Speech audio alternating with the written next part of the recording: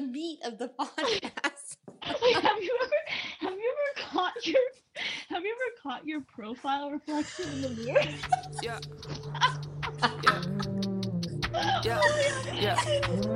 Look like a gremlin. Yeah. This is gonna be a disaster. Yeah. This shit feel like I won't ever make it home. Traffic's backed up, I got to get off of this road. Foot on the gas, I swear to God, I'm in my zone. Foot on the gas, I can't stop. This is She's in Russia. I'm Smith, and I'm in Brooklyn. And I'm Lily, and I'm in St. Petersburg. What are we doing today? Okay, so this coming week, we will celebrate International Women's Day. Yay! And this episode is about that holiday. It's about the history of that holiday in Russia specifically. And then it is also about one particular very important female revolutionary figure and party politician. Named what? Named Nadezhda Krupskaya. Yeah, so just very briefly introducing the history of International Women's Day. The first day was celebrated in 1909 in New York on February 28th. And it was organized by the Socialist Party of America. And there's some confusion around why exactly this day happened. Some speculate that it was to honor female garment workers who had gone on strike.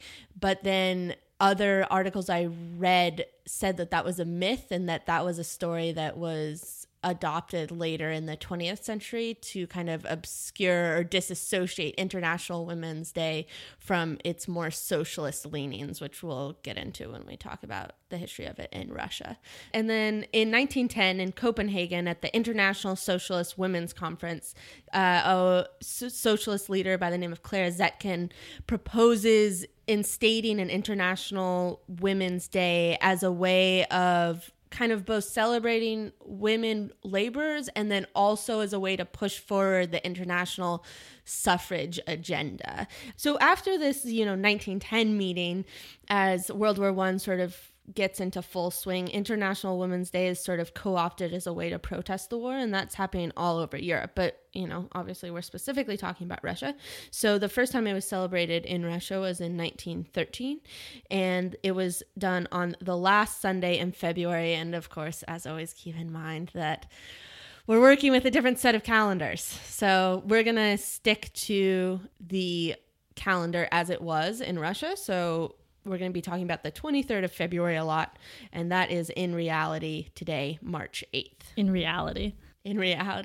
So yeah, just like keep in mind that International Women's Day had socialist roots from the beginning. Yes, definitely. Since 1975, the holiday has been celebrated by the UN in support of gender equality and the empowerment of women around the world. But, just from our personal experience, I didn't personally grow up with, celebrating March 8th. We didn't celebrate it in school. But that's different in Russia, right? Yes. So that brings us to the celebration of March 8th in Russia.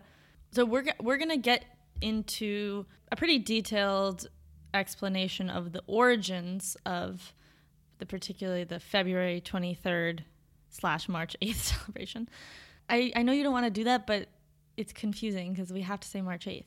Okay, so to clarify, when we're talking about the revolution, we'll be using February 23rd, but when we're talking about contemporary celebrations of the holiday, we're going to say March 8th. Yeah, because the origins of the story of the February Revolution is very much the story of the origin of the celebration of this holiday in Russia. It's a bit painful, but basically the contemporary celebration of International Women's Day in Russia is celebrated through the honoring of women and a sort of celebration of traditional femininity. A lot of times men will give flowers or chocolate or little sort of Valentine's Day-esque gifts to the women in their lives.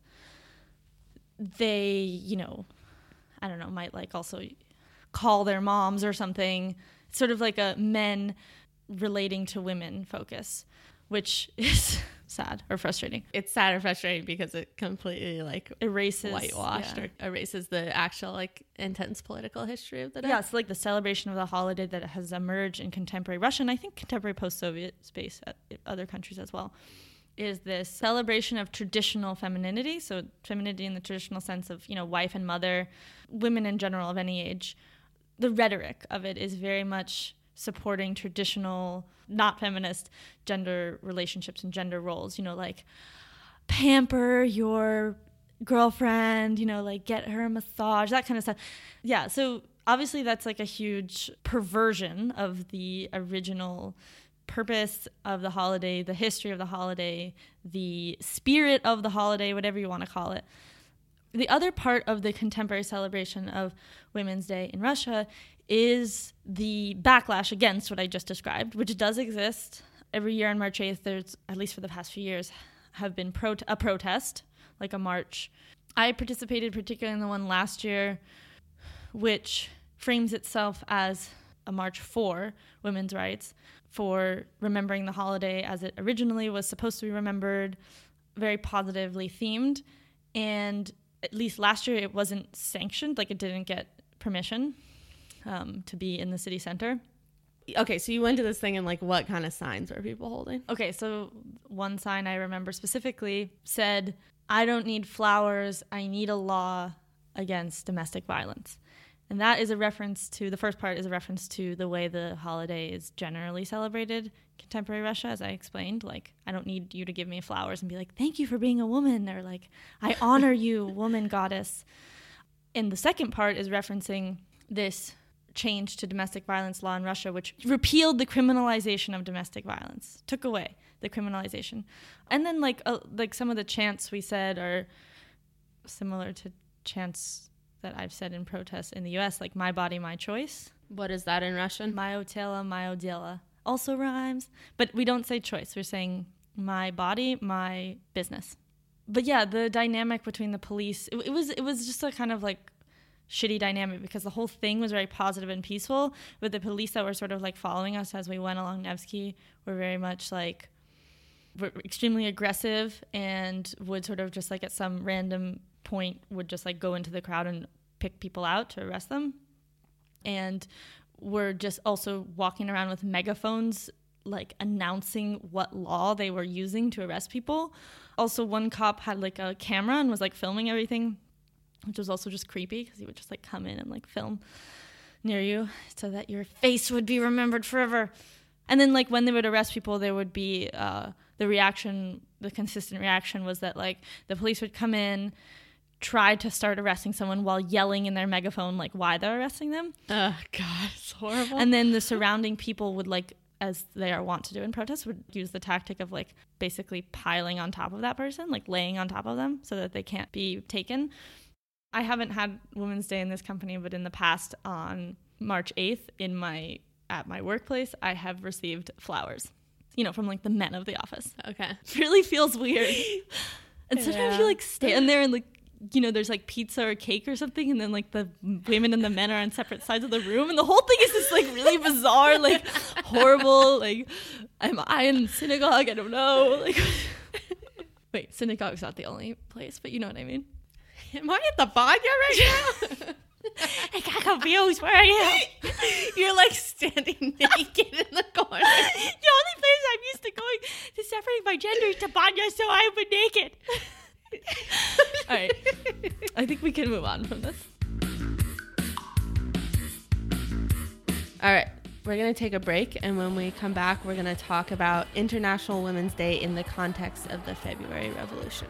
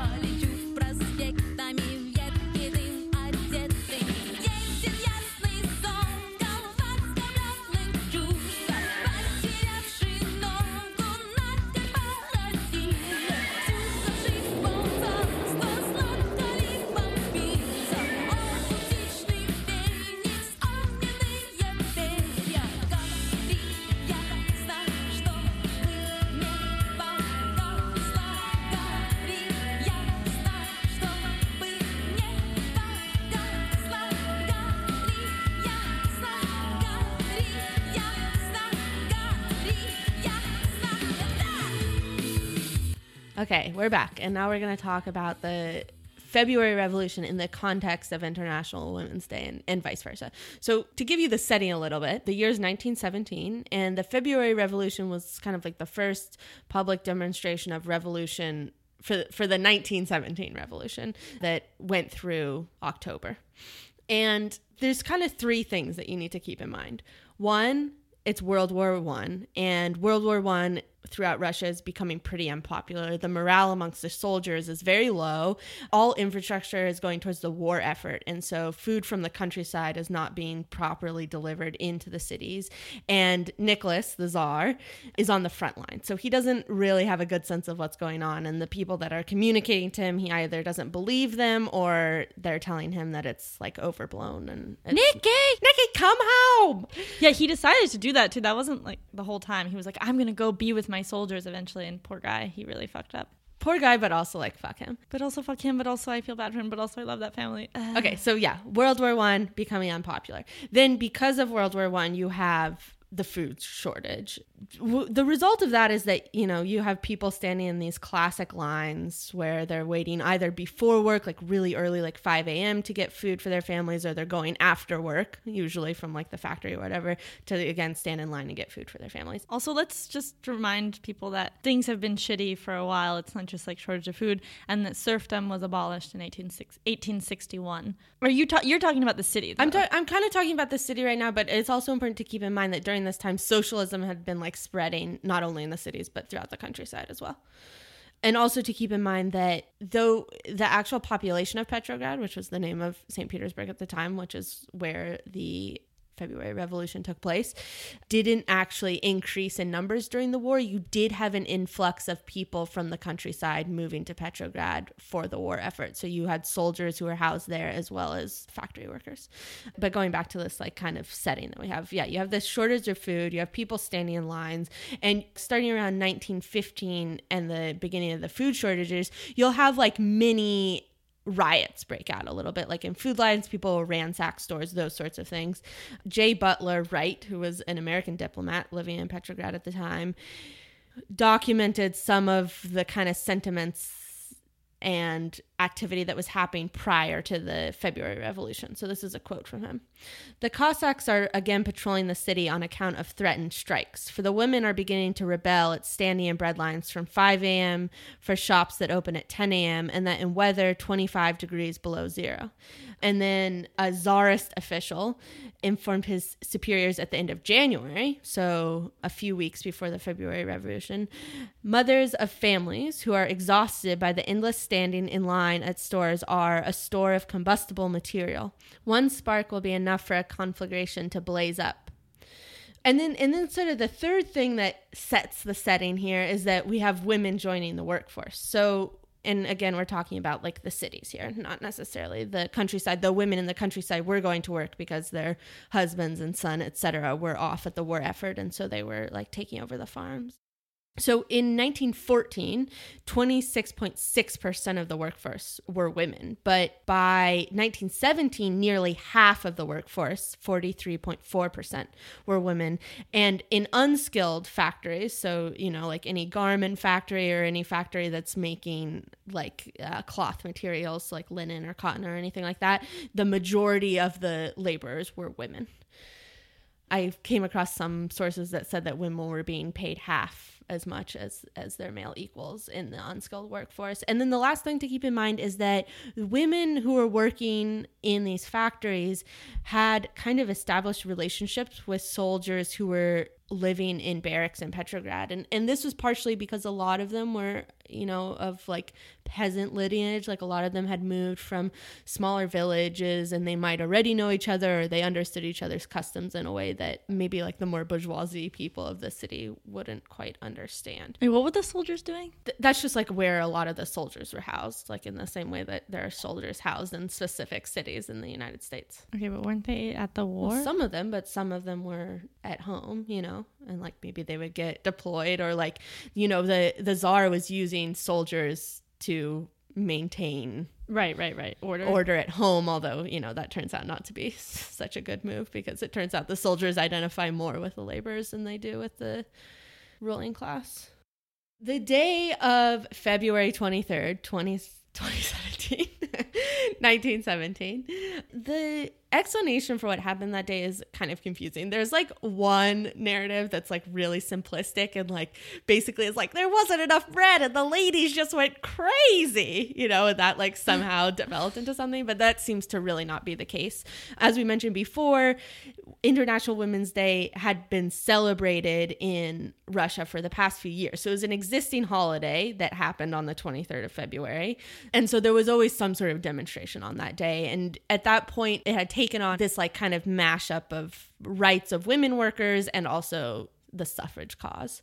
So in the early days of this February Revolution that ended up ultimately lasted 8 days, the two women who have been kind of sparsely credited with organizing a lot and maybe having planned prior the activities on International Women's Day were Nina Agajanova and Maria Vidrina. And during these first few days of the February Revolution, they organized mass meetings of workers and soldiers' wives, workplace strikes, and mass demonstrations, which was the initial activity of the February Revolution. They searched for weapons to arm the crowds, and they also secured the release of political prisoners and set up first aid units. So you kind of have like the merging of two different activities, right? Like on the one hand, you have the International Women's Day, and you have people of all different backgrounds coming together for that, kind of like the traditional liberal feminists of the bourgeoisie and children and students coming together. And then you also have the workers who made a planned strike on this day. Wait, can I also contribute to exactly what you're talking about? I just wanted to say that like I was reading an interview with a couple of British historians talking about the February Revolution, and they just made a point, which is exactly what you're saying, but just like with slightly more divisions, that the like women across class divides were politicized really quickly, and that included these like different groups of people that like overlapped with this sort of common cause, but were actually distinct groups, which was, you already mentioned a couple of the groups, like there's the workers, there's the more bourgeois like liberal feminists who are fighting for the vote, for example. Then there's like the Bolshevik women who work alongside men in the party.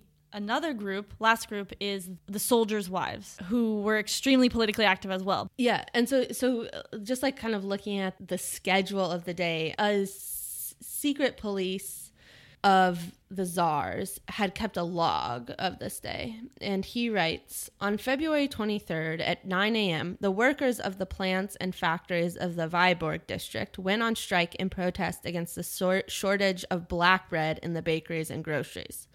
The strike spread to some plants located in the Petrograd, Rozhdestvensky, and Liteyny districts. And in the course of the day, 50 industrial enterprises ceased working and 87,000 men going on strike. So you can kind of start to see how like oftentimes the role of women in the revolution is obscured. Like maybe he's using men as a gender neutral term here, but people down the line in history wouldn't necessarily know that.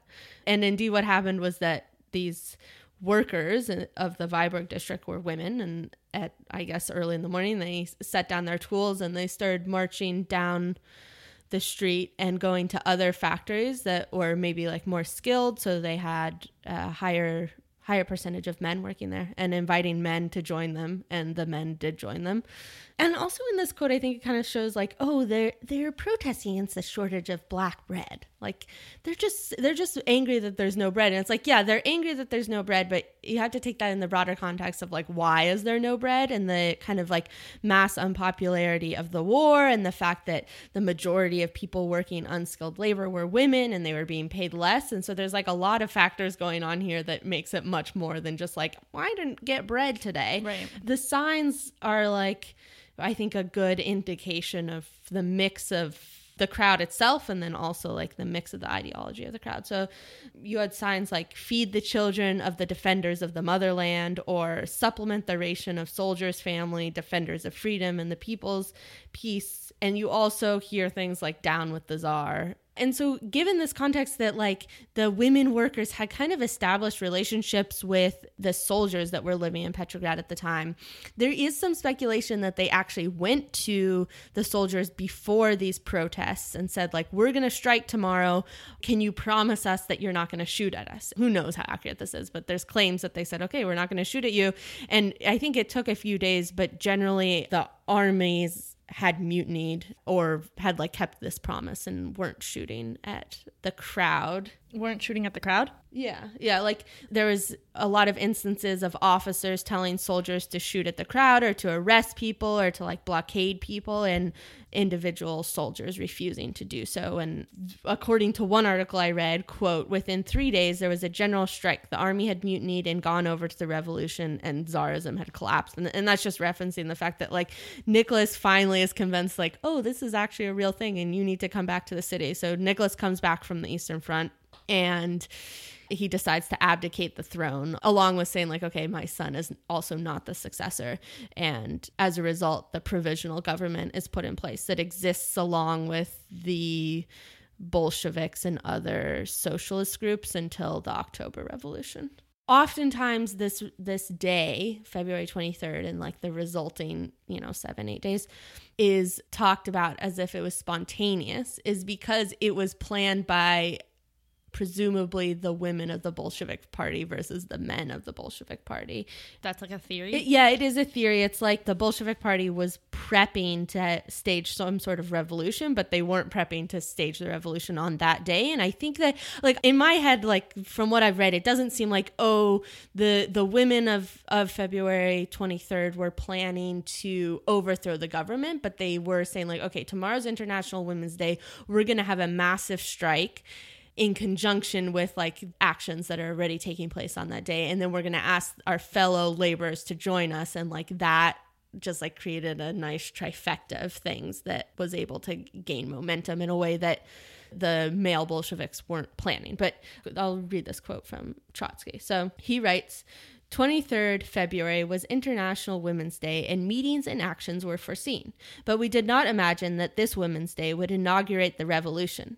Revolutionary actions were foreseen, but without date. But in the morning, despite the orders to the contrary, textile workers left their work in several factories and sent delegates to ask for support of the strike, which led to a mass strike. All went out in the streets.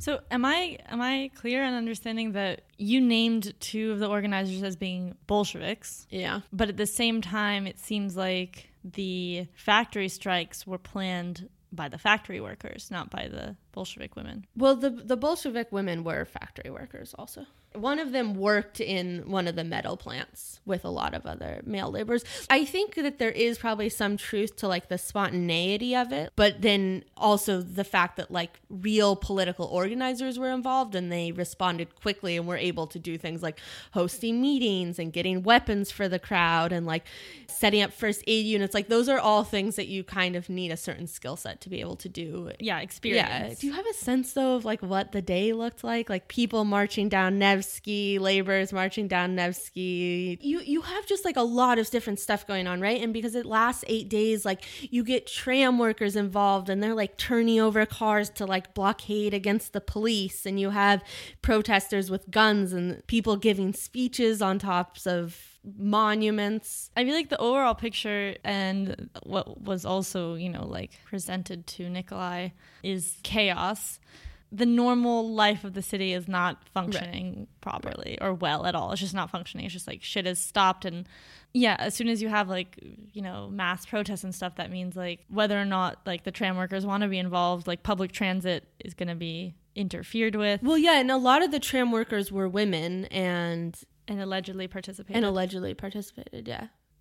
I did note, just as a side note, like when I mentioned those divisions, which you also mentioned of different like groups of women in the city and in the country in general, actually, the whole soldiers' wives thing goes with our theory. It does go with our theory, yeah. Really, yeah. They were super politicized. They just had specific demands, and they specifically the wives of soldiers had like this really active dialogue with the imperial and then the provisional government, which is cool. It is cool, yeah. Obviously, I compare this stuff to modern day International Women's Day celebrations, which are mostly shit, as we've acknowledged, but also like the Women's March, which it's just like so ridiculous how effective the February revolution was. Like, they strike and then 8 days later the Tsar abdicates the throne. You know, like, that's like so intense and crazy. And then like the resulting government gives women the right to vote, et cetera, et cetera. And like the modern day version of that is like we have like this march where like a shit ton of people come out, but there's no obvious result from it. It's a farce. It's a farce. I can't. So then following the October Revolution, the government instated the International Women's Day as like an official holiday. And then in 1965, it became a non-working holiday in the Soviet Union. And then the other thing is, like, if you remember, the whole original intention of International Women's Day, as stated by Claire Zetkin, was to promote women's suffrage propaganda. And the provisional government in July of 1917 granted women the right to vote. We're going to take a break, and when we get back, we'll be talking about Nadezhda Krupskaya, party figure and activist.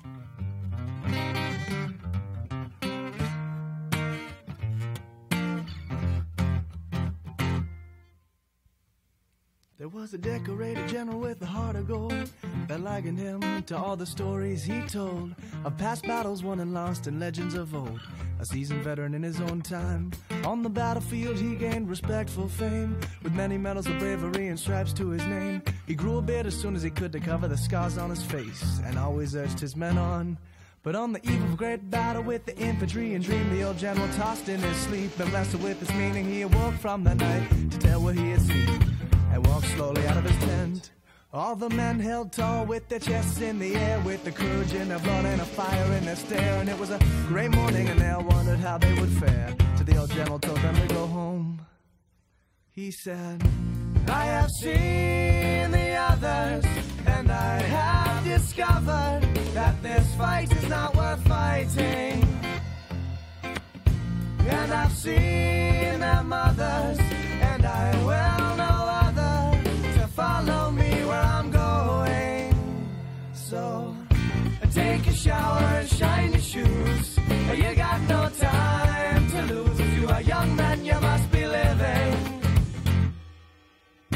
Take a shower and shine your shoes. You got no time to lose. If you are young man, you must be living. Go now, you are forgiven. Okay, let's get it. Please make sure the peanut butter is cleared from your mouth. Extracting peanuts.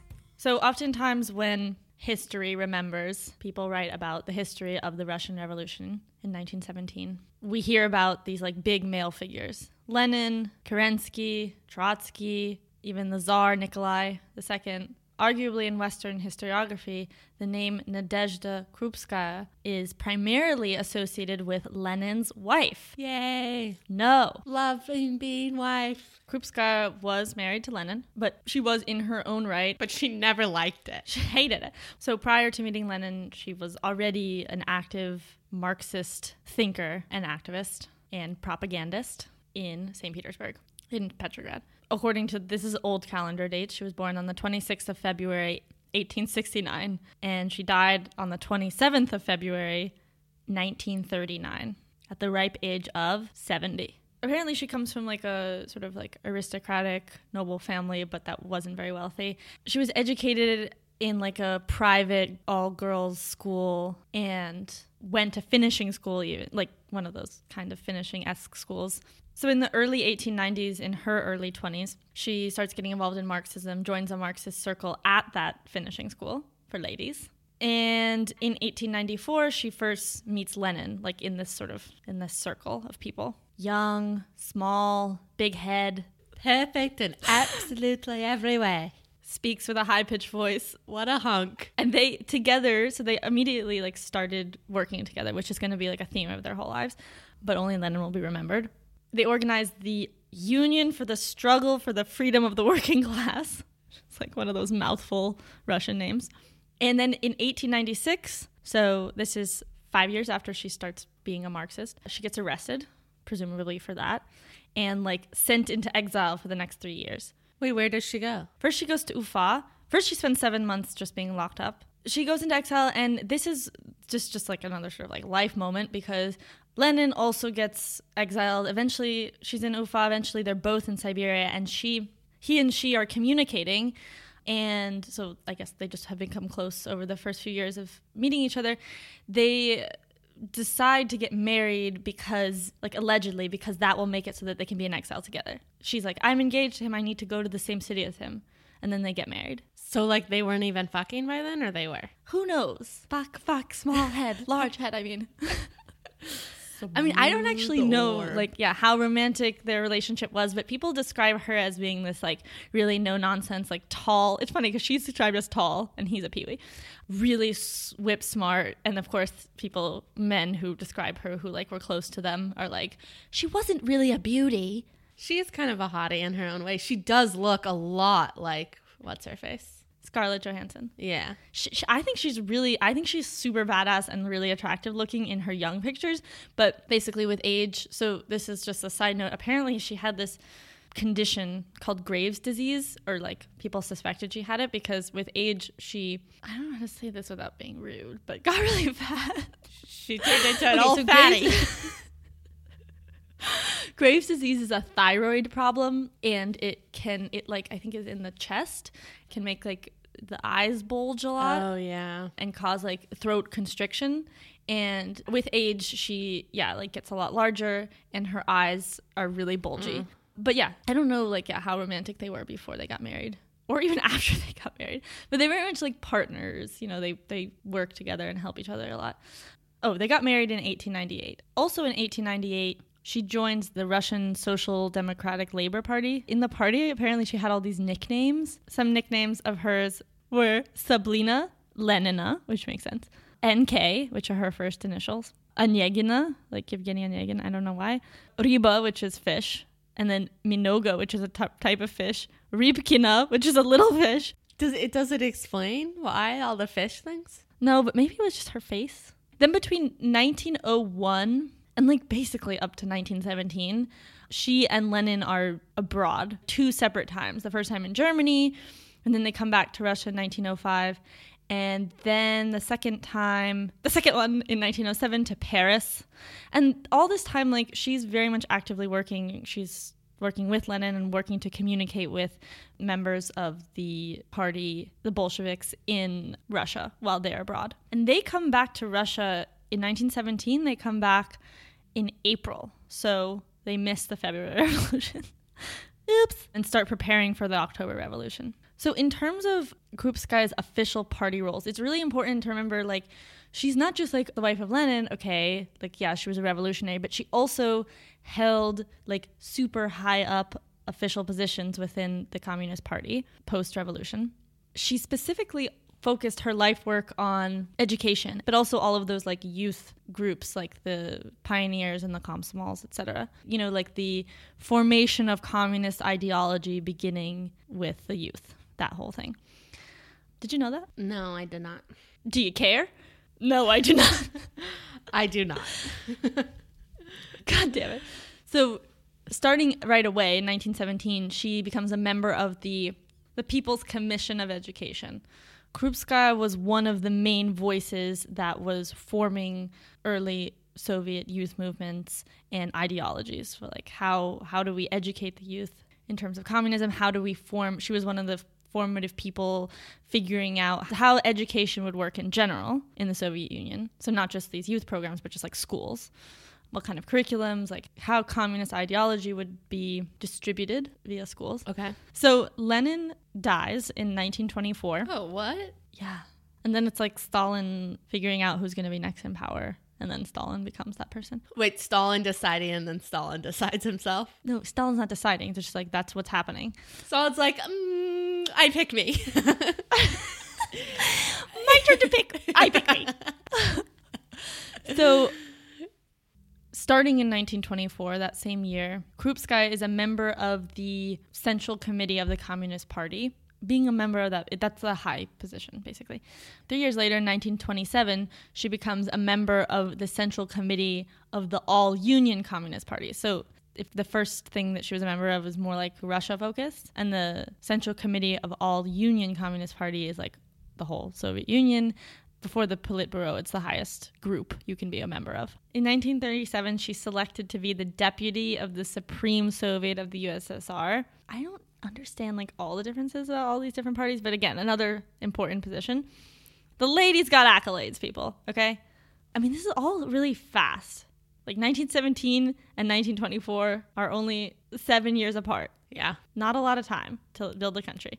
And she's like making the Soviet education system and doing all this stuff and like constantly, you know, like involved in the very high decisions of this new government and this new system and ideology. It's a whole ideology that people have to like write and create. It's not just like it was already there. The whole like Stalin and oppositionist thing, she gets into that tangle where she at first supports the oppositionists, which include like Trotsky, that people probably know that name, Zinoviev, Kamenev, and she, at the 14th Party Congress in 1925, she supports them, so like as opposed to Stalin. But then like later changes her mind, and eventually she votes to expel all three of those people from the Communist Party. Oh, bummer. Yeah.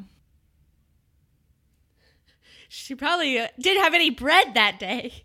You would start a bread riot. Me? Yeah. I would.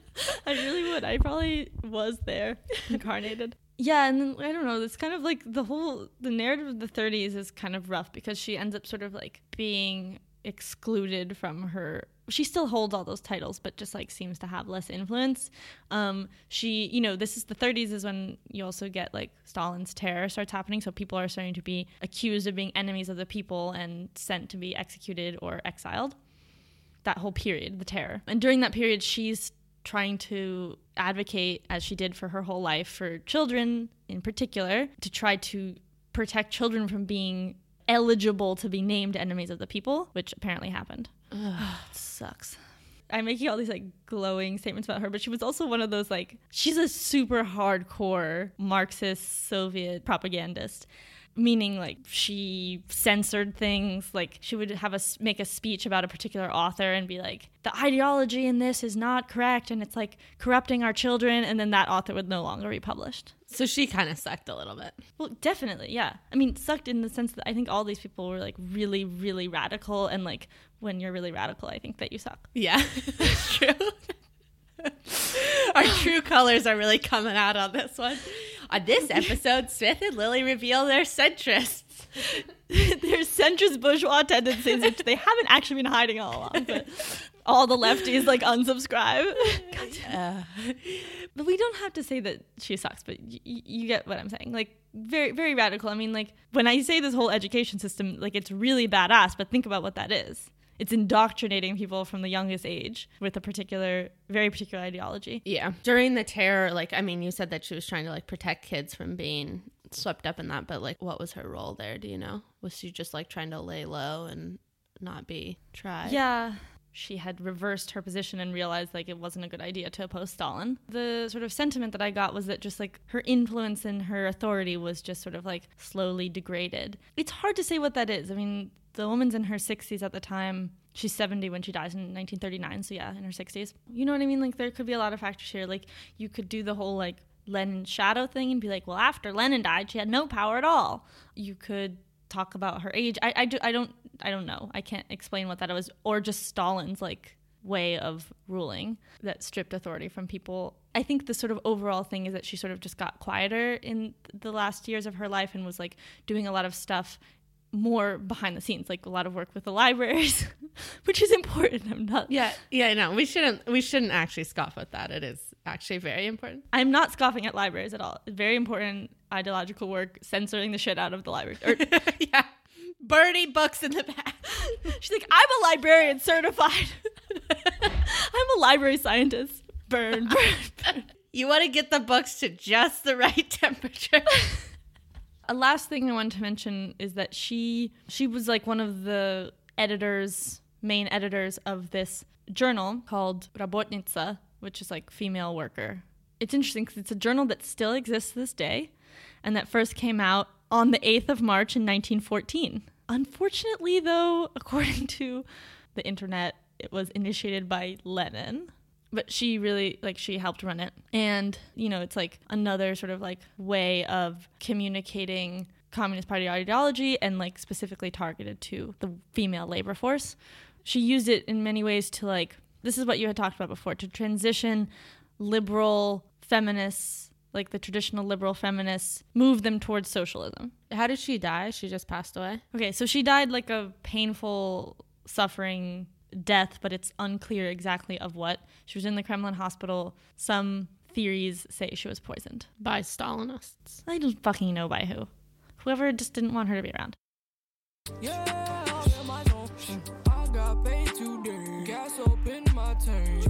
That's the episode. Thanks for listening. As always, subscribe to us and rate us. If you listen on Radio Public, we get a little bit of money, so keep that in mind. Follow us on Arena and Twitter at She's in Russia.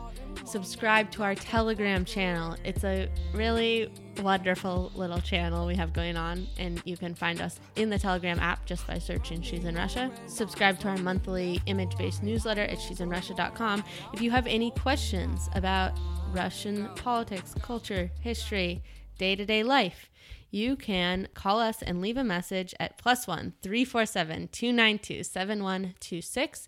Alternatively, if you're based outside of the US, you can give us a call and leave a message on Skype just by searching She's in Russia. And all that information is on our website at she'sinrussia.com. And we will see you next week. Put her in a nunnery!